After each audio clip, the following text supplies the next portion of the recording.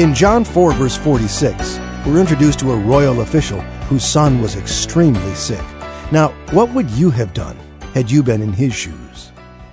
From Moody Bible Institute, this is Today in the Word, and I'm John Gager.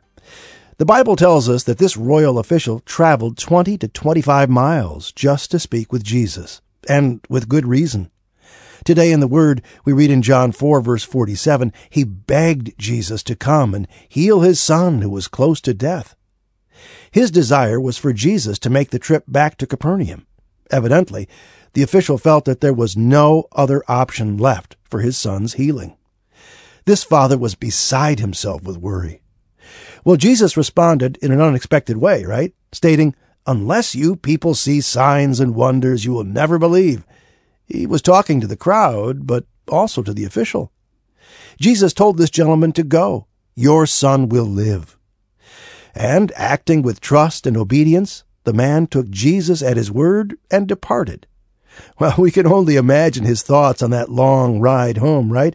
But we learn, though, that his son lived and had been healed at the exact moment that Jesus spoke. As a result, his entire household believed. Well, every one of us will encounter desperate times in our lives, that's for sure, right? The only question is, to what or whom will you turn during those times? If you're facing such a time right now, turn to Jesus. Know that he can be trusted with that which is most precious to you. If you'd like to be encouraged by this devotional again, why not find it online at todayintheword.org. Todayintheword.org.